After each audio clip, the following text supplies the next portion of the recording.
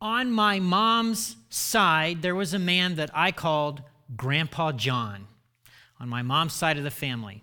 He married my mom's mother, my grandmother, and he was the epitome of a self-made man. I've told stories about Grandpa John before. When he was my age, the age I am now, he was an executive with Encyclopedia Britannica in London. Ask my mom sometimes about the voyage they took with all their steamer trunks on the Queen Mary to go live outside of London and have that lifestyle. Ask her sometime. Okay? He was, like I said, a self-made man, but during the time that I knew him, he was the president and founder of a promotional marketing company in Las Vegas, Nevada, and he was simply known as Big Bad John. Big Bad John. There was a picture that an artist had drawn of him, and on top of the picture, this hung in the bar room, Big Bad John. Grandpa John rewarded performance. You hit the ball, you get rewarded. And he had a ton of pithy little life sayings. He would have loved the book of Proverbs if he had ever read it.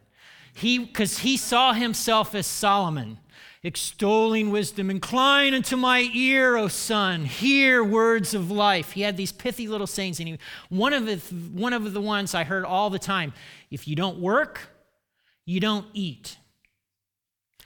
One summer, my little brother Brent did not complete his chores. We were out in Las Vegas. We sit down at the dinner table. It's steak. It's all this amazing stuff. Brent's plate, empty. And John looks at him and says, Brent, you didn't do. What's your problem? Listen, you don't work, you don't eat. Now I admit, Brent could have used a better big brother. I had to do a lot of repenting when I hit adulthood of the ways in which I abused my little brother, okay? In that moment, I so wanted to stand up for him. I so wanted to go, Grandpa John, give him some food, please, but I couldn't make you want to know why? Grandpa John scared the living crap out of me. He did. He was this scary guy. And so Brent went hungry that night, okay? In Grandpa John's world, you leverage your talent, you hit the ball, you make a lot of money. And if you do those things, you're accepted and you're rewarded.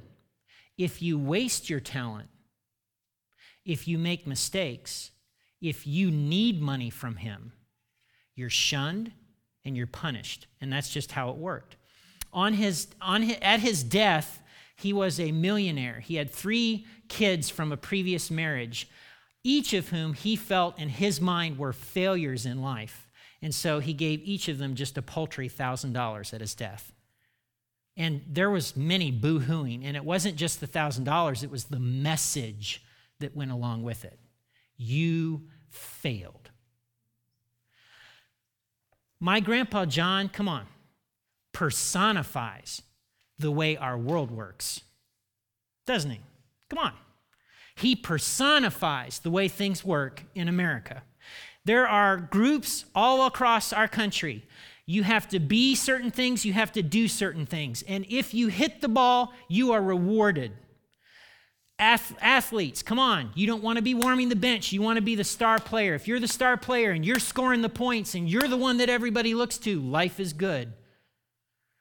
You don't want to be the kid whose dad, right, is on the end zone constantly doing, come on, you can do better than that, Oh, it's a lot of internal angst and counseling later on in life. Come on, right? And let's be honest, right? Some of you here in this room today, you did great. You hit the ball and you were rewarded. And some of you struggled and you didn't hit the ball and you were punished. And this performance thing weaves its way everywhere. And at the risk of being sexist, allow me to just kind of rat out some of my women friends for a moment. You ever go to PAA or the doctor's office and take your kid and then you see her? The lady who's tall and thin and's got cute little capris and she has 3 girls and their hair is perfectly braided. And you think to yourself, my God, that took like 45 minutes a kid to do that. Part of you is envious. Oh, I wish I could be that. I wish I could do that. And then part of you is like, I hate her.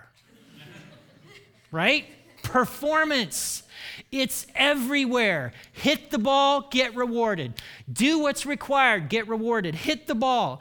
Middle school, come on. It works this way. Every little tribe, every little facet has the way it works. And if you hit the ball, if you perform, you're rewarded. Married people, come on, the couple that's always holding hands. They look longingly at each other's eyes, and you know they come over for dinner or whatever it is, and then they leave, and then you turn to your spouse, why can't you do that? Right? Okay? Performance. Every religion has this. Judaism, Islam, yes, even Christianity has a religion aspect to it. Mormonism, Jehovah's Witnesses, Buddhism, come on. Among Buddhist circles, if you don't meditate enough or the right way and you haven't been freed on the inside, the other people that are practicing Buddhism look at you and they go, that's an L for loser, okay? If you grow up Latter-day Saints and you're a young man and you don't go on mission, you pay for it. People talk. Oh, you didn't go on mission. Cut, slight, C-, not hitting the ball. There is a doctrine that flies in the face of this thinking. It is the doctrine of grace. The doctrine of grace claims that God does not roll that way, that performance, hit the ball, get rewarded, is not how it works with God. And it is very, very important for you and me and everyone on this spinning ball to get this. Grace is something that we see in the pages of this book over and over again. Grace claims that God doesn't roll that way. So let me review for a moment. Week 1, God created a good world. God created a good world because God is good. And as a good God, as a good father, he created a good world. Adam and Eve, his prized creation, decided, we can't trust God. We can't trust that God's really good. And they did the one thing God asked them not to do. And as a result, something terrible happened. Everything became broken. But God did not abandon the broken people in his now broken world. God got involved. We see it when he clothes Adam and Eve. He's going through the garden. They're hiding because they know they're naked and they've done the thing they shouldn't do. He clothes them. He approaches this man, Abraham, when Abraham's about 70 in Ur and says, I want you to go to this place and I'm going to do something. And then when Abram's 99 years old, God makes a promise. I'm going to bless all the nations of the world through you. And Abram tries, doesn't he? He tries to do the do thing, the perform thing. He has sex with a slave girl. He tries all these ways to make it happen. But at the end of the day, did Abraham do anything to make that promise come to pass? No. God did it. God did it 100%. Abraham brought 0, nothing. Last week, we turned to the pages of the New Testament and we saw that God would send his son. And when his son came with one purpose, and it's recorded in Luke chapter 8, verse 1, and they'll put it up there. Jesus said this, soon afterward, Jesus began a tour of nearby towns and villages, preaching and announcing the good news about the kingdom of God. Announcing the good news. We talked about this over Christmas, remember? The good news, the gospel. So let me review for a minute. What is this good news? Romans 3:23. Let me remind you of some parts of the Roman road. For everyone has sinned. We all fall short of God's glorious standard. This is just a statement of reality. The world is a broken place. We are broken people. And it's not the temptation that we face in the West is we do the comparison game. We look at our neighbor who beats his wife, who can't hold down a job, and we say, I'm not that bad. Unless you're him, in which case you're looking for a drug dealer, right? To go, well, I'm not that bad. And then you're the drug dealer and you're going, well, I haven't killed 10 people. Okay? See the sliding scale? Okay? But God doesn't work that way. There's no sliding scale with God. What's the measuring stick? God's glorious standard, God's level of goodness. Come on. Not even the Dalai Lama is there. Not even Mother Teresa is there. No one's there. We all fall short. Romans 5:8. But God showed his great love for us by sending Christ to die for us while we were still sinners. The cross is not some kind of tragic end to a good man's life. The cross is a turning point in human history, and it's a turning point in our lives for those of us who receive God's grace. When we were at our worst, Jesus gave his best. When we had nothing to give, he gave everything. Romans 6:23, for the wages of sin is death, but the free gift of God is eternal life through Jesus Christ our Lord. What we deserve because we're broken and we choose to meet legitimate needs through illegitimate ways, and because we want to do it our way and we want to flout God and flout God's way, what we deserve is the death and brokenness and everything else that comes with it. But the gift of God is eternal life. Paul fleshes this out in Ephesians chapter 2, verses 8 and 9. This is a pivotal verse for Christians for centuries. God saved you by his grace when you believed, and you can't take credit for this. It's a gift. It's a gift from God. Salvation's not a reward for the good things we've done, so none of us can boast. Here's what I know. Grace is better experienced than explained. So if you would, allow me to back the truck up for a minute and recover some things that we've been talking about in this one big story. All right? In God shows up in Abraham's life. God makes a promise. God does what only God can do. And God blesses all of the nations of the world through Abraham. But in doing that, God took a second step. And in a few chapters after what we looked at, God made what's called a blood covenant with Abraham. Ancient Near Eastern cultures practiced it. And if you'll put my picture up, a blood covenant was very simple, kind of gruesome, but very simple. You'd take several animals and you would cut them in half from the top all the way down the middle to the bottom. You'd rip them open. You'd put one half on one side, the other half on the other side. You'd do this to several animals. The animals would be placed on a slope that would go down to a little bit of a gully or a trench. Now, you being astute, some of you college-educated people, understanding how gravity works, what happens to the blood and guts of these animals? It flows down into the trench. And the two people making this blood covenant, which is permanent, binding, cannot be altered, would then walk through the trench, getting their feet all filled with blood and guts and everything else. And when they got to the other side of the trench, from the knees down, they've got splattered blood and guts. And what they're saying is, may what's happened to these animals happen to me if I don't fulfill my end of this blood covenant. Interestingly, only one person in this case walked through the trench. Only one person. Do you know who it was? God.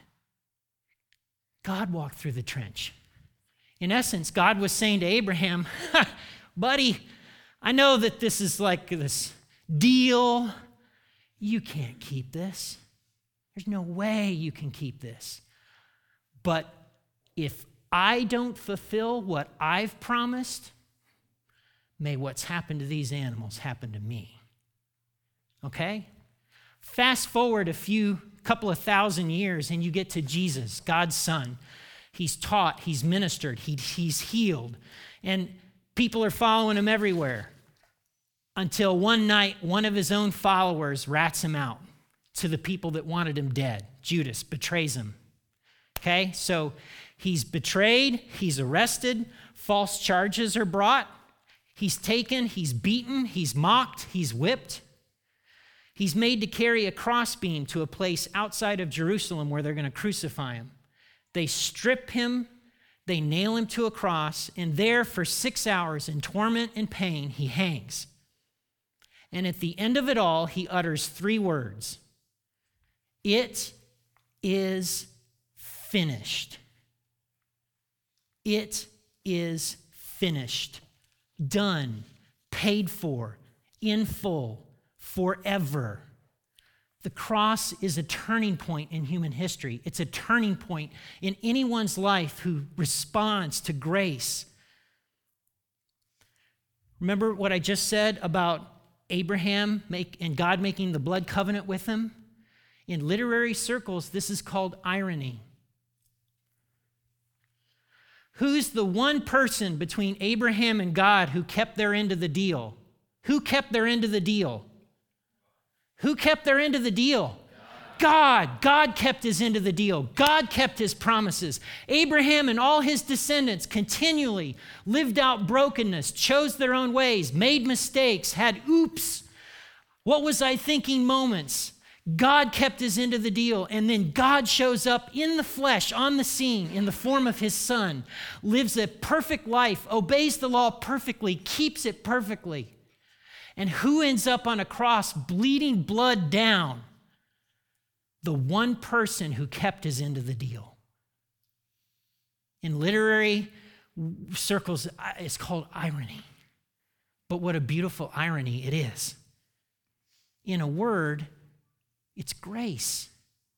It's grace. Grace isn't something that just appeared suddenly in the New Testament. We see grace going all the way back to Adam and Eve, and we see it play out in their lives. We see it play out in Abraham's life. What a dysfunctional father and grandfather he was. We see it play out in Jacob and the dysfunctionality of his family with Joseph and how Joseph was sold out by his brothers, and we see it play out in David's life. I mean, I could go on and on.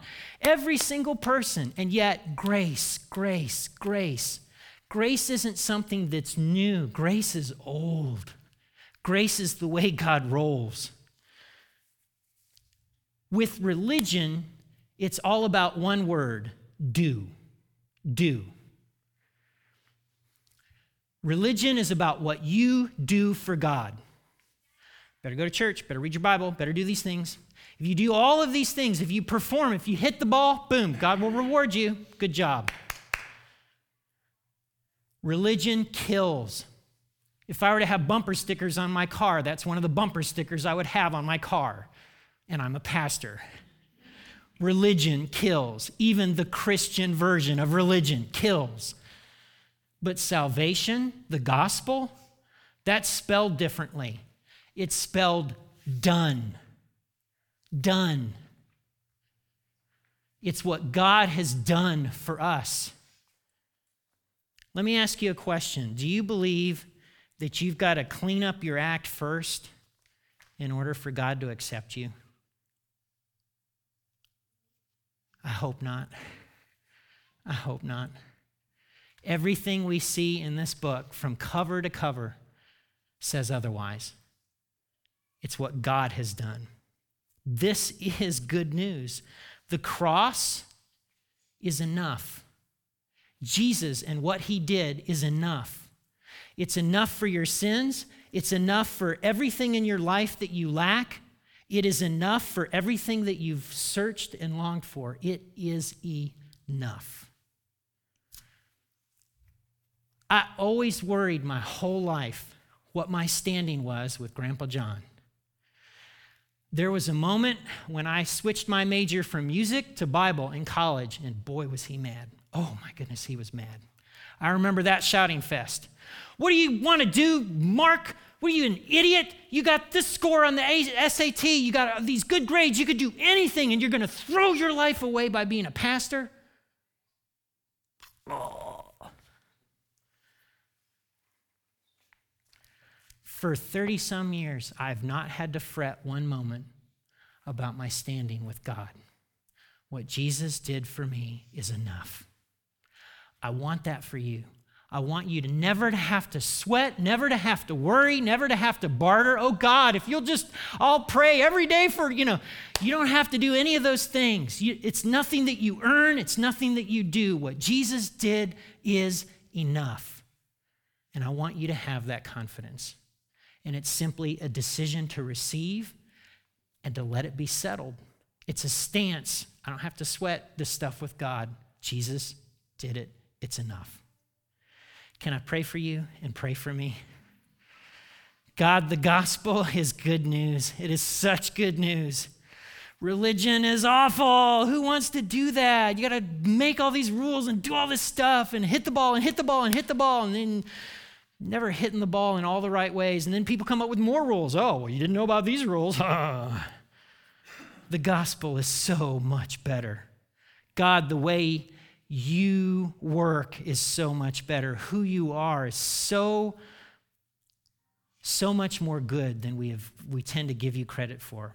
You are a good Father. Help us to have faith today, to trust that what Jesus did is enough. I pray these things in his name. Amen. Amen.